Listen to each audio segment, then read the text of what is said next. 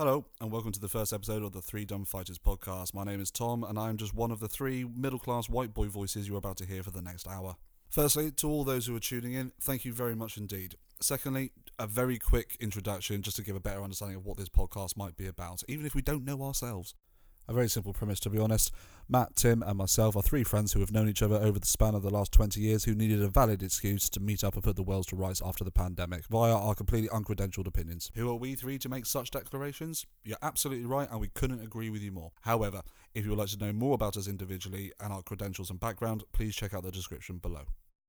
Thanks again for tuning in, and enjoy the listen. Yeah. You're pretty dumb. I'm not talking about my superpower. It's basically desert island discs without the discs. Who the hell do you think it's? Quite vindictive, actually. I'm just him walking around holding his drawing. Yep, cool, moving on. Whether that's instilled socially or economically or politically, people will eventually adapt to it. The Threedumb Fighters Podcast. So, first question is, if you were a superhero, what power would you have? Tim, you like comics, man. You're going to be... Yeah, this question, I've been asked this over the years. I've always had... I'm going to give two answers because it'd be one or t'other. I don't mind which. It's either teleportation or flying has always been my go-to answer. Yeah? Yep. Okay. It's ease of travel, and I think that's an age thing because I don't think I would have said that when I was a kid. But I think as someone who only learnt to drive 5 years ago, the thought of not having to use... Before I learned to drive, the thought of kind of... superpower to avoid public transport. Awesome. Yeah. It's that. Yeah. But I think being able to go and appear somewhere else. Do you know, for a long time, I thought that... two things. No, one thing. That first thing One and a half? ridiculous. Okay. For a long time, I thought it would be really cool to have the superpower or to have the ability to know if someone found you attractive or not. Everyone had a little dial on their chest from 0 to 10. If you were talking to someone when they first clocked you, if it sort of went to a 3, you'd be like, well, I could, obviously as a single person, if it kind of went to a 3 or a 4, you'd be like, okay, I might persevere here. Or if it was like a 7, you'd be like, fantastic. If it was less than that, you just walk away. It would just be so helpful when you're in your 20s. If you had the ability, or if everyone had the ability to actually discern whether someone actually found you attractive, but then with some kind of gauge. But then you kind of lose the ability of sort of you wouldn't learn through experience. The intrigue and the chase of it. But also you would never have it because what you're expecting there is like basically I'm trying to avoid the negativity of someone not finding me attractive. Yeah. And I want the freebie that tells me that, so I don't even have to have a conversation to find out. I can just see it on the dial. Yep, cool, moving on. That, and it's like I mean, I think fine if you want that power, but I think there would be another part of you that would be lost, Matt, because you wouldn't have to make the effort to find out for yourself using the skills you have at the moment. I'm not talking about my superpower. I'm just thinking in evolution terms. Sorry. It would be cool if everyone had that ability. Just imagine all the conversations that you wouldn't need to bother to have. Or it would also eradicate all those horrible niggling doubts about, should I have asked, I don't know, Jemima Puddle Bollocks out 5 years ago, or when I didn't. But maybe she found me really attractive, and maybe I should have. Yeah, but you're just talking in terms of trying to get laid. You're not talking about in terms of our feelings or if there is a connection here, because that's the whole point, isn't it? Because then feelings would then develop over time and things also, like that. He wants everyone to have a dial. There sinister. is this no. dystopian fucking. Welcome to Mad World. You'll be fitted with your dial shortly. Yeah. Okay. So you'll be called Gauge Man. Gauge Man. Dial boy. No. That's not a superpower. I'm suggesting in sort of evolutionary terms, I think I would just make everyone's lives a lot easier. All right. Okay. I don't think I need the hero note because it's like I've got the power. I'm and as I explained earlier, I've got that purely for ease of travel. Yeah. Okay. So I don't really want to advertise it with a name going, oh, there goes so and so, man. No. Are you going to like commission a book or something? Is that what you're trying to do? So no one can steal the idea. No. I just I don't think of doing anything heroic with it. It's just so I can get from A to B really quickly, either through flying. Oh, it doesn't have to. Oh, no, well, this is the thing. Okay, because in fact, because the first thing that came to my head, because you got the, okay, I want to fly, I want to teleport, I want to blah blah blah. But then, what occurred to me was I would like to be able to cause people horrendous, horrible feelings, but not in a physical or psychological way, just in an annoyance way. Like I would, if you're thinking about, okay, there's somebody that has done you wrong, or that you just despise, or you just think, even to the point where you just, I just don't really like you for no particular reason, but then you don't want to hurt them, you don't want them to die or anything like anything sinister or to that level, but just things like. But you still have the feeling that you want to do something vindictive. Oh, vindictiveness is there, yeah, for sure. Yeah. Things like when they go to sit down for dinner, they can never find the TV remote. Just sort of like you want to visit on them some sort of really small domestic annoyance. Yeah. But having said that, small domestic annoyances are massive. Exactly. So when you just made your dinner, you sat down, you're going to go watch your favourite TV show, you go turn it on, but the remote is always on the other side of the room, no matter what, every single time. That is... But it will change every single time, so you think, oh, it's got to be over there, but no, it wouldn't be. It'll be like, it'll be underneath the cushion. Or they put it in the fridge. Yeah, exactly, yeah. All things like, we wake up in the morning, and you're getting ready for work, or you're getting ready for your day, and every single item of clothing has got one leg or one sleeve inside out. Right. Every single morning. Time. Right, okay. And they can't help it, regardless of the fact of the night prior, they would always lay it out in a perfect way. Yeah. But something would happen in the middle of the night. That's really quite vindictive, actually, mate. Yeah, absolutely. Yeah, but it's not to the point of where it would it wouldn't drive them crazy. It wouldn't fuck them up, which is make their lives very difficult. How are you producing? Is this something you that power would work just by snapping your fingers, and it would make it for everything? Would you have to keep doing it to make sure that all the sleeves are constantly inside out? Yeah, well, just every night, but before I go to bed myself, I'll just go, I forgot, I've got to turn that person's shirt inside out. A slave to them as well, though. And but that's what vindictiveness is, though, isn't it? That you appoint yourself to making sure that you get revenge. But also, what I'm interested in is would you get sort of different length sentences? Would you say you're going to lose your remote every night for a year, or would it be forever? Oh, that's a good point. Yeah. Oh, that's a good point. Well, it depends. When he just said at the end, before he goes to bed, he's just taking care of business, and then he'll think about it again the following day. He'll be up for review. And one day, Tom may forgive you. So yeah. You see, I've turned into my own personal god. That's what it is, or the devil. See, the devil gets a bad rap. I don't think the devil's all fire and brimstone. It could just be that. It could be that thing of where you stub your toe like motherfucker every single time. That could be the devil's work. Yeah. That they just happen to shift the table a little bit closer than which you think it is. Also, theologically speaking, the devil isn't evil. The devil's temptation. Yeah, precisely. Devil doesn't do vindictive things. Yeah. But also, it's very hard to. It's like saying everything's good. You kind of need the yardstick of what's bad. So you can't have one without t'other. Well, then that depends on how bad someone's treated me. I'm not going to go out of my way. I'm not just going to go, walking down the street and go, oh my god, that person's got a fucking bigger beard than I have. Therefore, I'm going to go make their life shit. You might do. You have just become vindictive man. I want to say nuisance boy. Don't worry, petty man will annoy you. There we go, petty man. Petty man, yeah. So, flying man, gauge boy, petty. I need another name now. I'm not going. I'm not going for it. I don't need a name.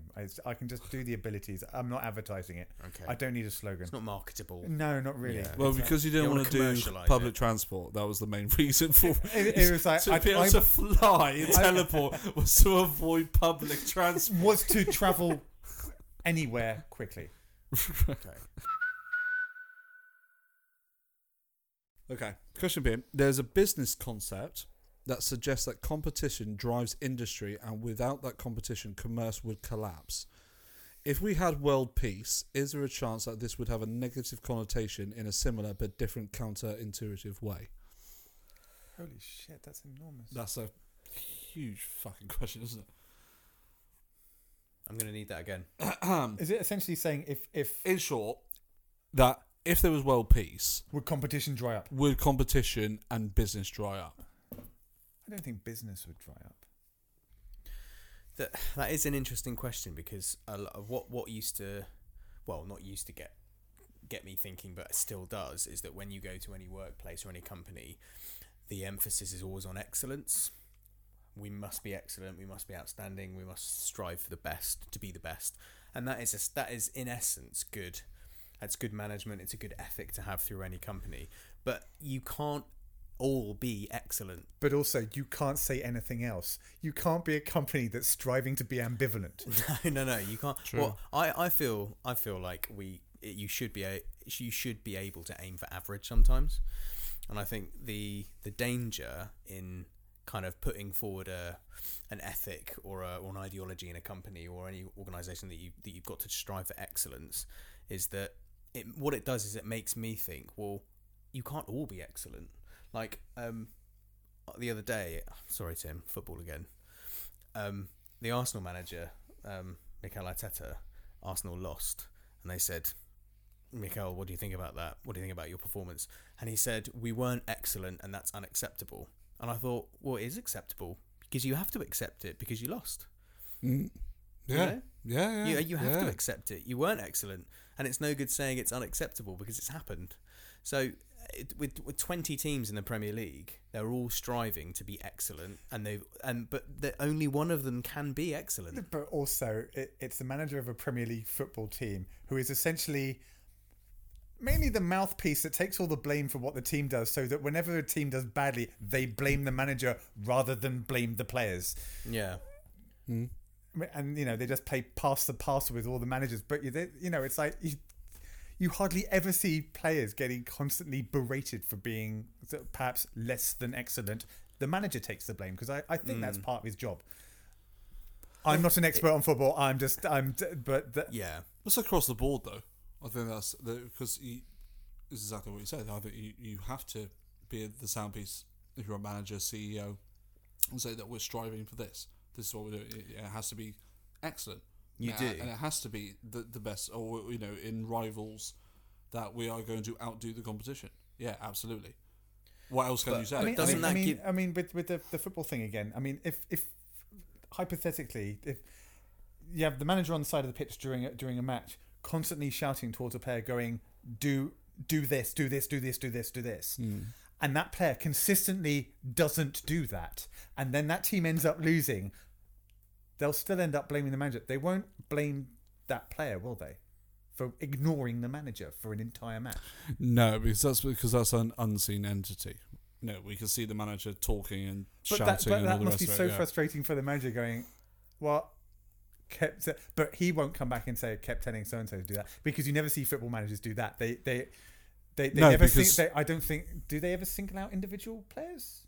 Well, When they're they're speaking to the doing press? that more and more with Okay. social media again. But my point is that there's a massive cognitive dissonance created when you say to someone you have to be outstanding and they're not, because we can't all be outstanding all of the time. Because In then fact- it just cancels each other out. Exactly. Yeah. And not only can we not be outstanding all the time, we're actually only very rarely outstanding. So I think in so many sort of contexts and aspects of business now, people are constantly being told you have to be excellent, you have to be the best you can be. But you can't. Also, only one person. You should can also be the ask best. them to define what is the worst you can be as well, because I bet you that yardstick's just as movable. Because Yeah. everyone's going to be excellent, cool. So what's awful? Because for some people, it will be anything less than that yardstick that we've just said. Excellent is up it. Well, for some people, awful is going to be way down here. But for some people, I reckon it's, if you don't do that, it's awful. If you don't hit that level, Yeah. awful's literally just underneath it. But for some people, awful's right down here. Yeah. So I think competition is good, but it does create huge cognitive dissonance and then therefore huge levels of unhappiness, because everyone wants to be the best, but only one person can be.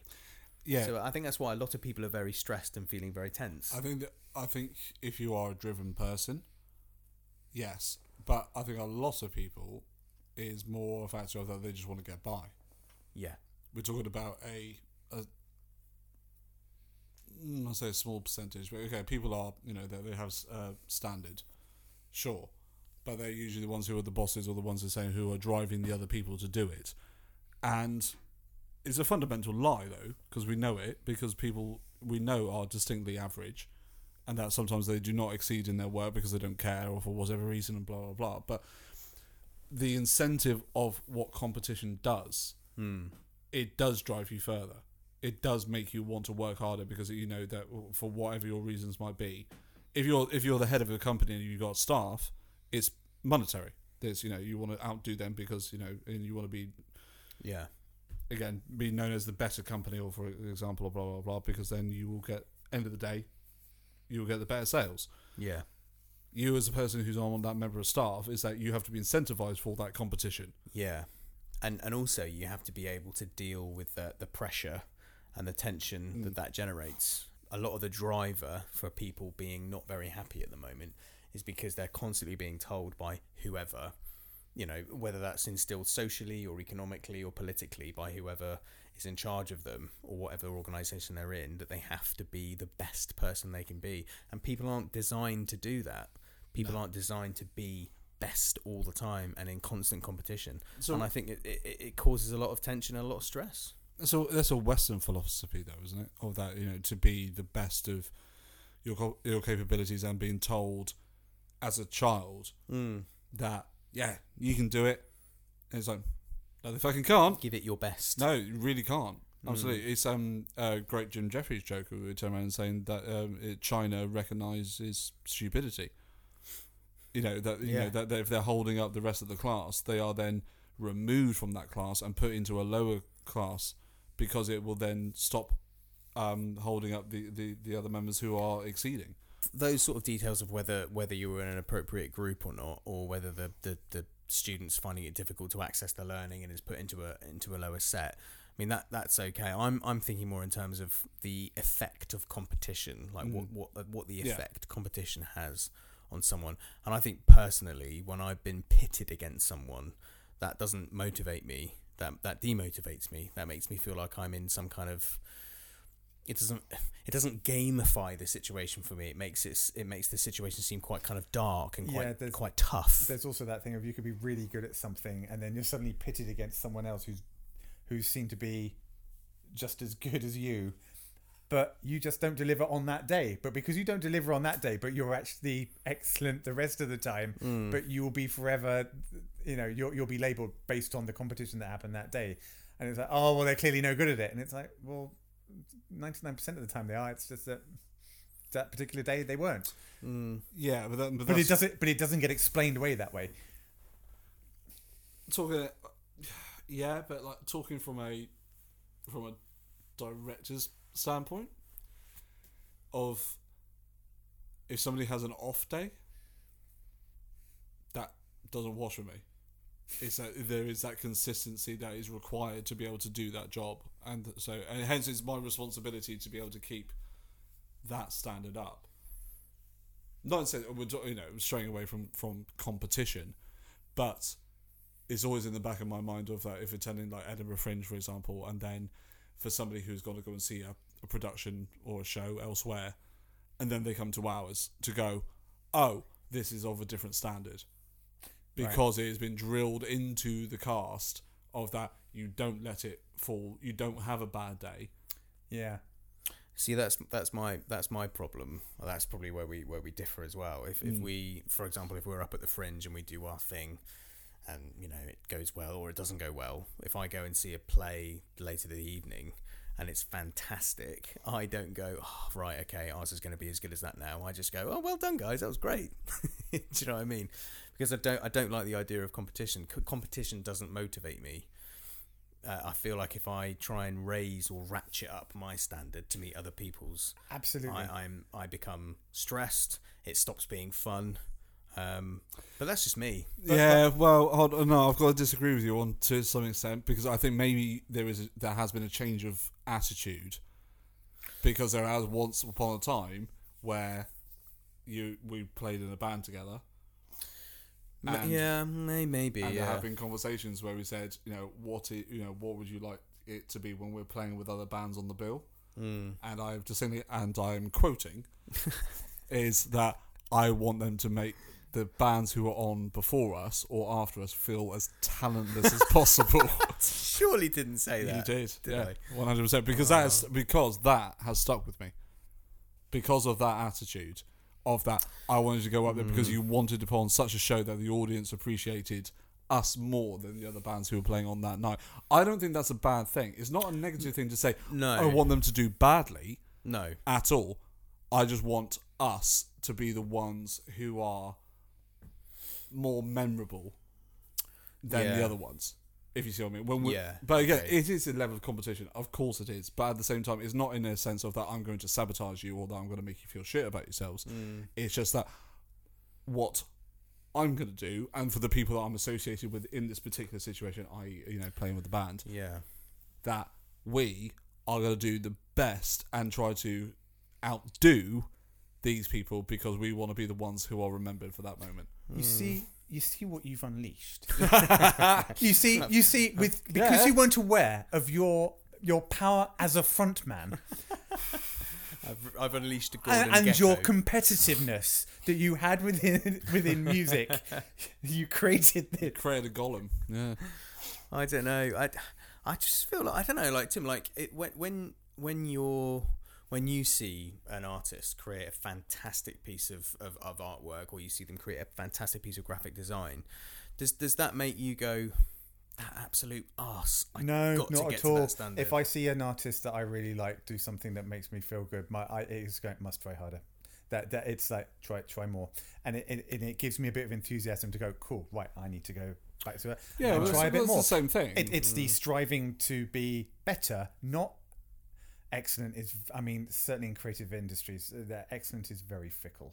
Oh, of course, of what it is. Yeah. But certainly striving to be for what I would perceive in myself as try harder, try better, just keep going. And it's that's how I've kind of always been about that. Yeah. That's essentially what I'm saying, though. It's exactly the same thing. Of that, I want to. If I see something that is very good, I do appreciate it for being very good. But then I go, right, I want to be able to get to that standard. I want to go to that, so I will then try harder. And that's why I'm talking in a theatrical sense, but I'm talking in a band sense of that. It was very, very rare that a band would come along, for example, and would blow us out of the water. It was usually or typically the other way around. Yeah. But on the odd occasion, there would be a touring band that would come through our town, or when we went out on tour, we would go, "Holy shit, these guys are incredible!" Yeah. But then that made us try harder. So then that's the same thing. So does that necessarily mean? But once again, it's trying to the line of demarcation of what is good competition and what isn't. I think competition is needed on some level. I think that's what I think it is. I think it is a driving force. World peace doesn't mean one group of people will stop trying to be better than another group of people. No, true. No, exactly. And so if we're gonna talk about it in generalized terms, I don't think so at all. But that's incredibly overgeneralized. And also, world peace doesn't mean that there won't still be abuses of power. There'll still be power structures. Present in a world peace scenario. True. Yeah. Good question though. I enjoyed that. Yeah. So competition sucks. Don't do it.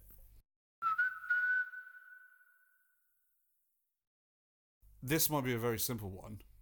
Who is or was the greatest frontman? Freddie Mercury, next.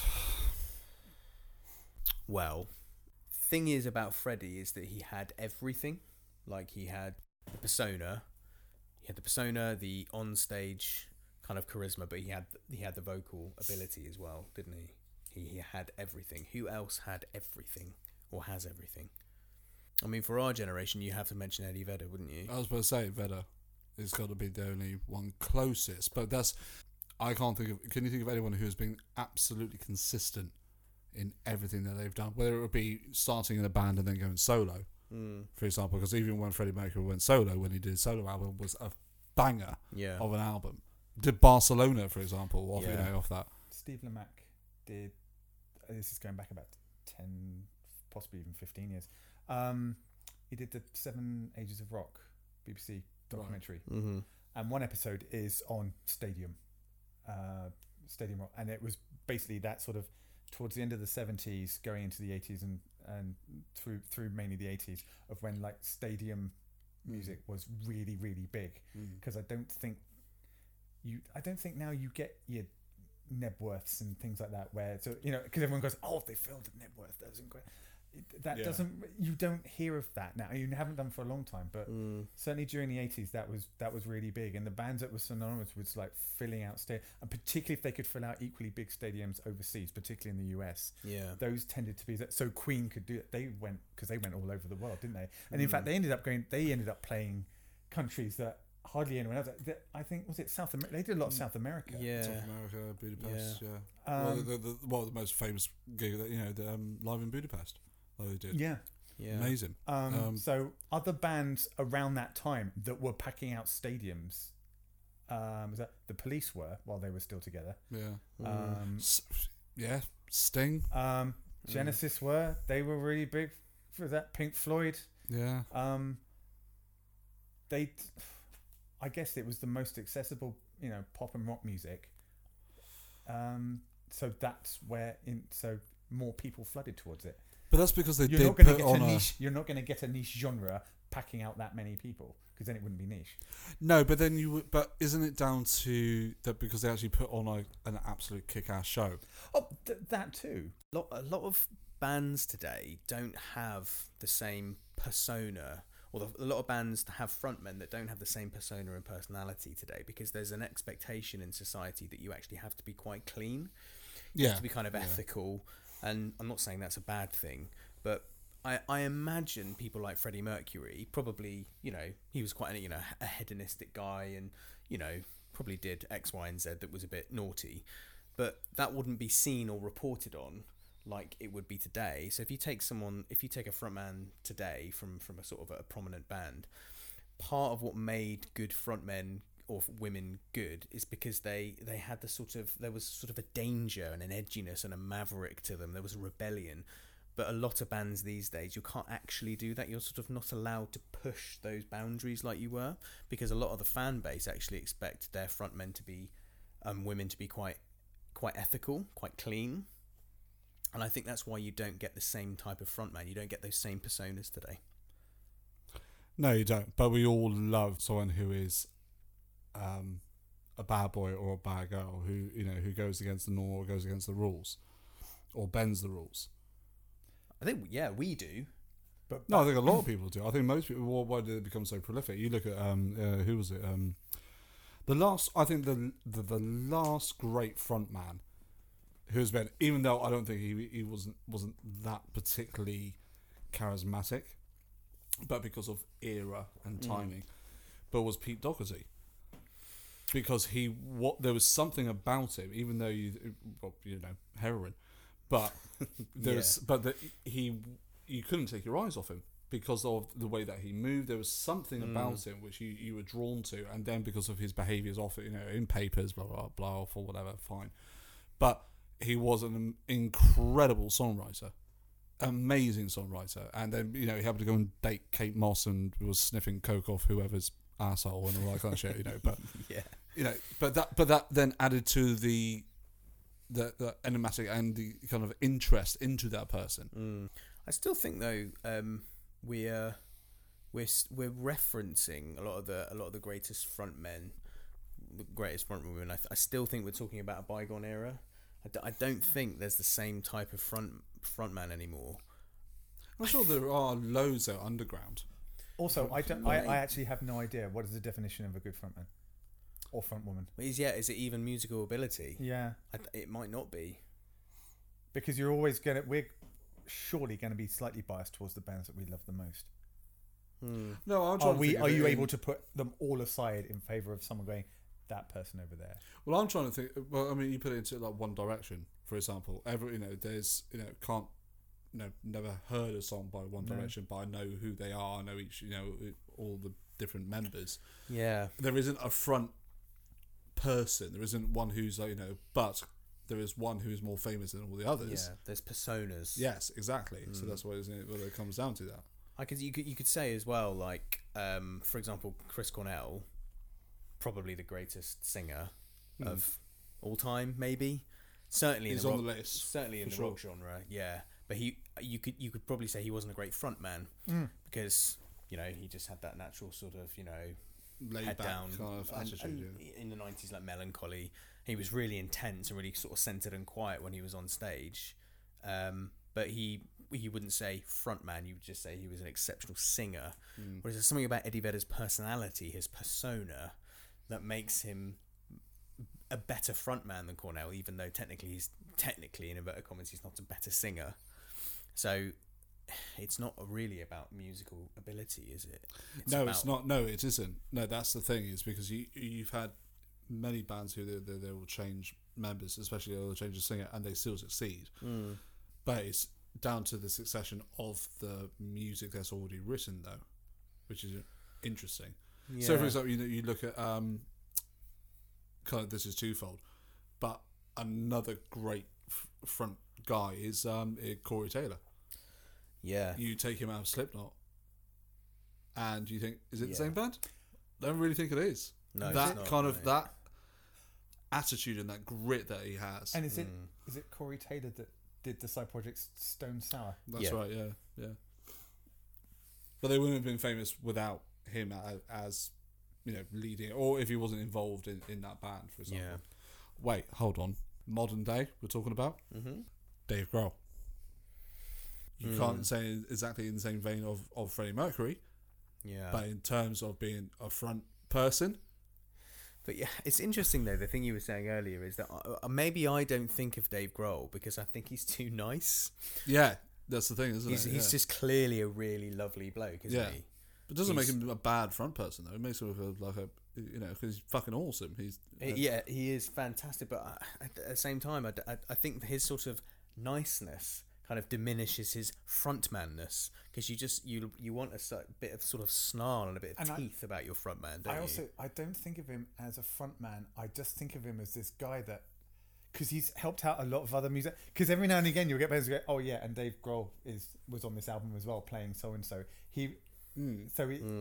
So he was this guy that kind of, I think of him more of this person that helps make things happen, because it's like, oh, Dave Grohl was involved in that. Well, he's obviously a very well liked individual who gets involved in all these projects, and he's obviously he's at his core he's a musician and a fantastic one. He's the Roger Federer of rock. Yeah. Everyone likes him and he's really good. I don't like Federer.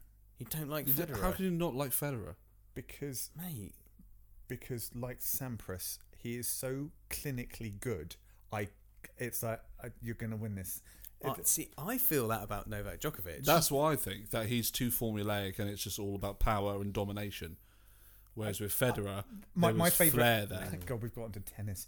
My favorite tennis matches are usually when the underdog ends up beating someone. Yeah, that's because you're British, though. And yeah, possibly. Because it's exactly the same with anyone. But I've always liked watching someone unseated, regardless of where they're from. It's really good. I'm exactly the same with football. I'm a massive football fan. England play like San Marino. Their supporters, which they'll go in their thousands, which there's only about 1,000 in their population. In their entire country. Yeah. To put it into context, Tim, England played San Marino about 4 years ago, and they were at San Marino, and San Marino's captain couldn't play because he couldn't get someone to cover his shift at the restaurant he worked in. Yeah. They're all painters and decorators and craftsmen. That's what they do. That's their main source of income, and then they go and play for pride and for putting the shirt on. Okay, so actually, really, what we're talking about with Djokovic and Federer is what you want is the front. What people love is the front man sort of attitude and the front man ethic in their tennis player. That's why people love Nadal, because he's just slightly cool, isn't he? He's a front man. You could imagine Nadal playing for Pearl Jam, couldn't you? Yeah, you're absolutely right though, because with Djokovic, it's nobody wants him to win. No. He is by far, and he will be. I hate to say it, but he will be the best tennis player that's ever been. 3-4 more years, he'll have. Yeah, he'll beat Federer's records and all the rest of it, which I don't want him to do because I prefer Federer. But it's because you like Federer. and Djokovic does not have the affable sensibility about it. There's something about him which you think, yeah, you look like Beaker from the Muppets. Yeah, I think he looks like he's just very robotic, isn't he? Yeah, but that's because there isn't, because what is the point in going out there and of course there's a point. You can understand there's a point because you go out and win and you become a champion. Of course you do. But does that mean that you have to just now push aside everything to do with style of play, with flair, with passion, and that you have to then go into a robotic sense to be able to get there? Now, is that now what is required? Because that just takes the fucking fun out of it, doesn't it? Yeah, it does. But more and more that's happening, not just in sport. In corporate terms. Yeah. When you go into music terms as well, going back to being the front person of that. You go out on stage. You play your single to do a job. Yeah, you sing in tune. You sell your merch, all that kind of bollocks. Thanks very much, Bristol. Good night. It's like with one of my favourite bands, Incubus.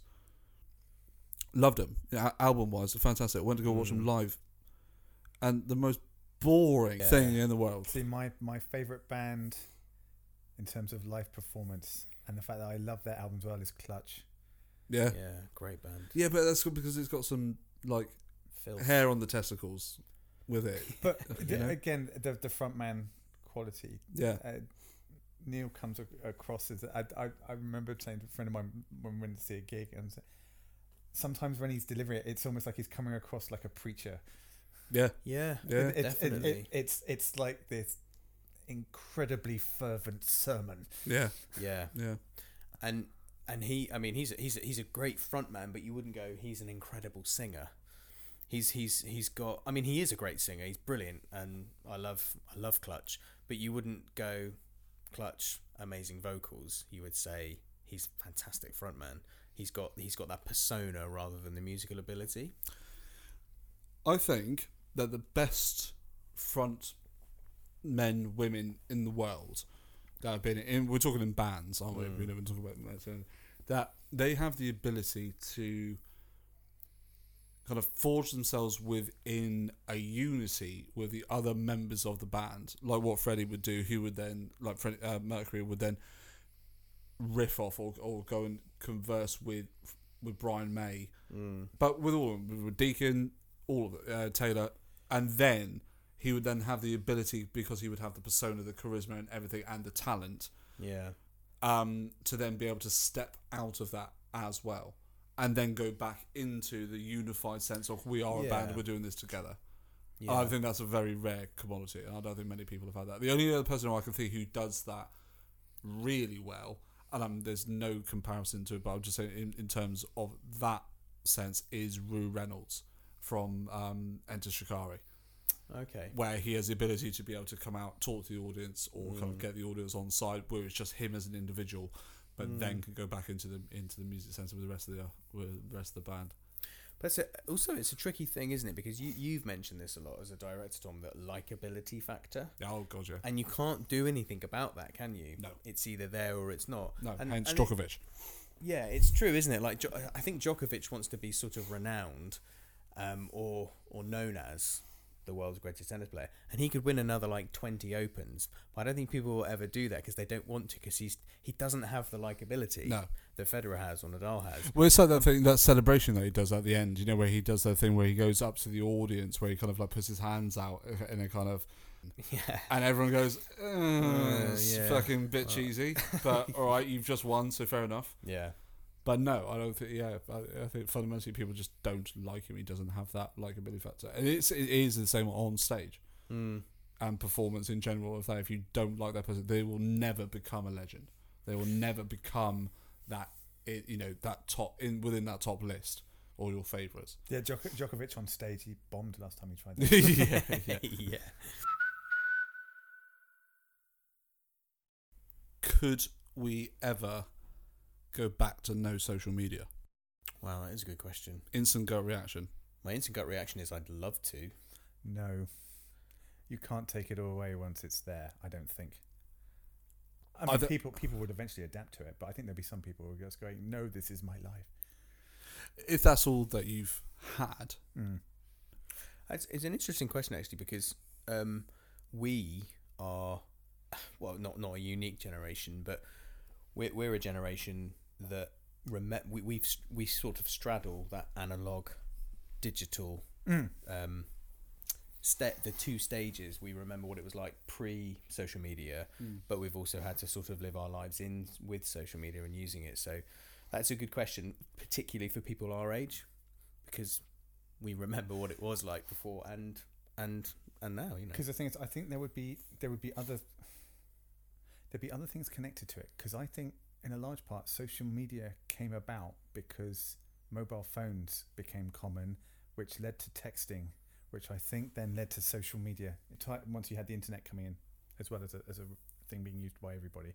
But every single technological advance is pros and cons, but it's always abused, no matter what, in general. But that I think that's always going to happen with anything, because anything you bring around with the best of intentions, there's always going to be someone who'll go, well, you haven't used it for this yet.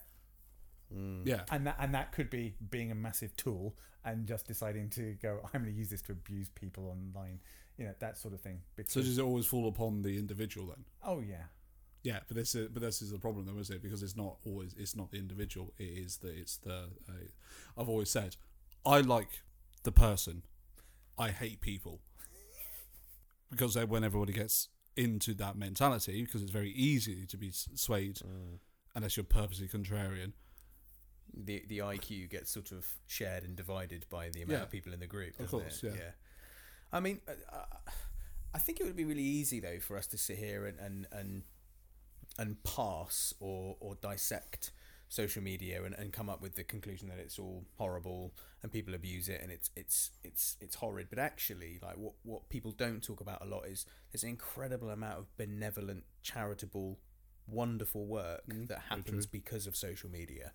My partner pointed this out to me the other day.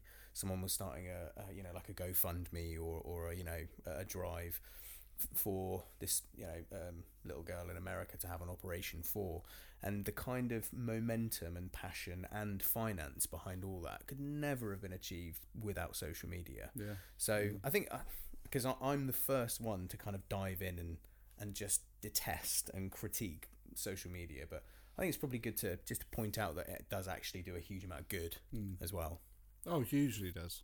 So really the question, could we ever go back from social media, or could we ever stop using social media?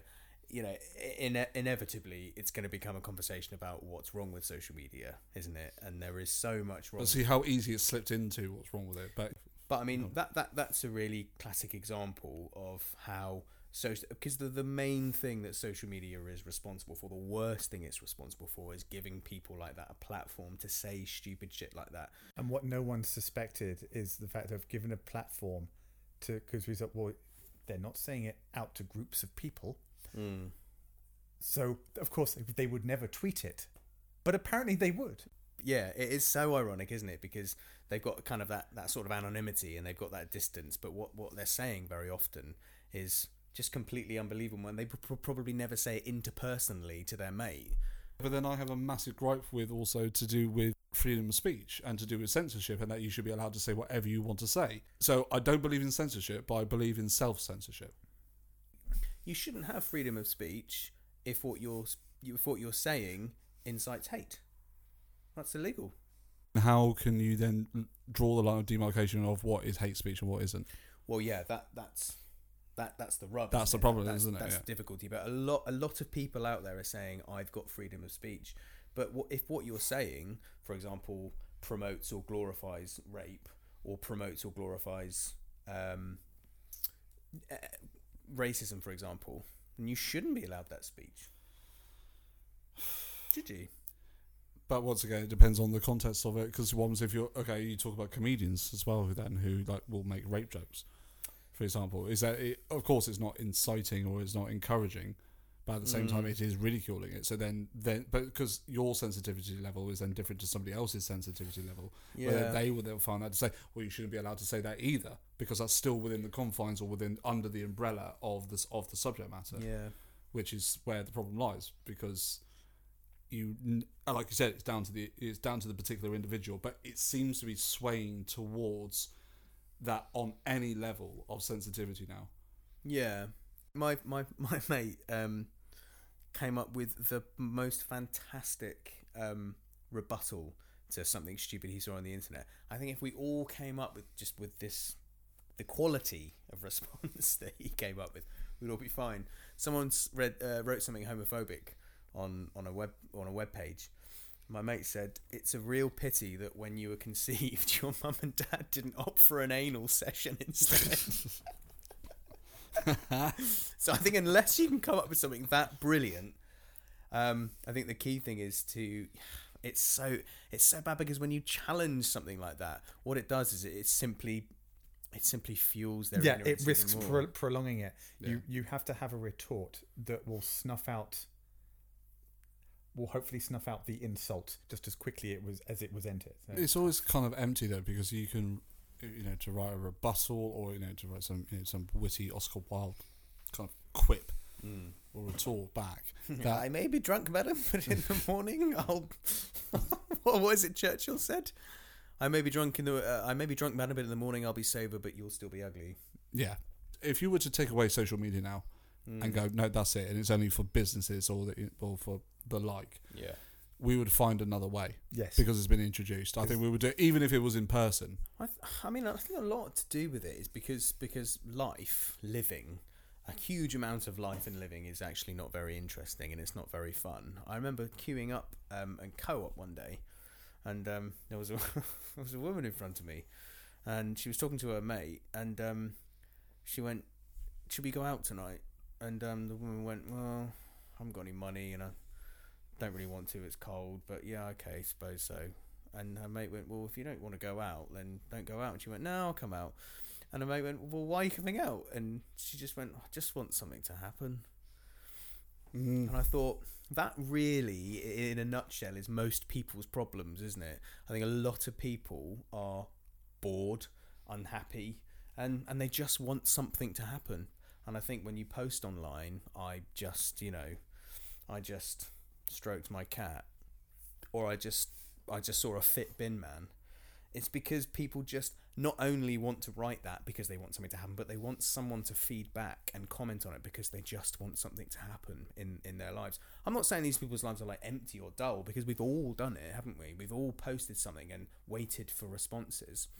But I think social media has kind of given us the opportunity to get feedback on completely small or domestic things, because a lot of people aren't very happy.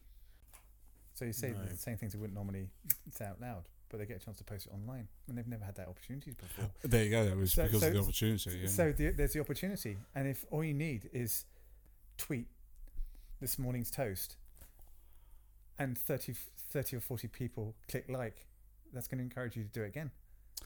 Serotonin levels, all the rest of it. Yeah. Serotonin on toast. Yummy. That's what we should have called the fucking podcast. Serotonin on toast. Wow, all very good points. More importantly, I want to know why Matt came up with the analogy of a fit bin man over anything else. All I can say is that Roger's got an inexplicable grace. And every Friday morning I can't take my eyes off him. Hey, you made it all the way to the end. Thanks for that. This is now where we need your help. You guys listening in, we want to hear your questions and your topics, no matter what it is. It could be something funny, it could be something sad, it could be something culturally relevant, something historic, a YouTube video which you found interesting, the best way to house train your pet, porn, especially porn. Even some agony aunt advice about that rash which you're too embarrassed to go and visit the doctor about. Anything at all, send it in to us, and then we will thoroughly dissect it and examine it with our thoroughly uninformed opinions. So please get involved, and you can find us at Instagram or Facebook under the name of the Threedumb Fighters Podcast, or email us directly at the threedumbfighterspodcast@outlook.com. Quick disclaimer that all questions and topics will be treated as anonymous. Thank you. Bye. The Threedumb Fighters Podcast.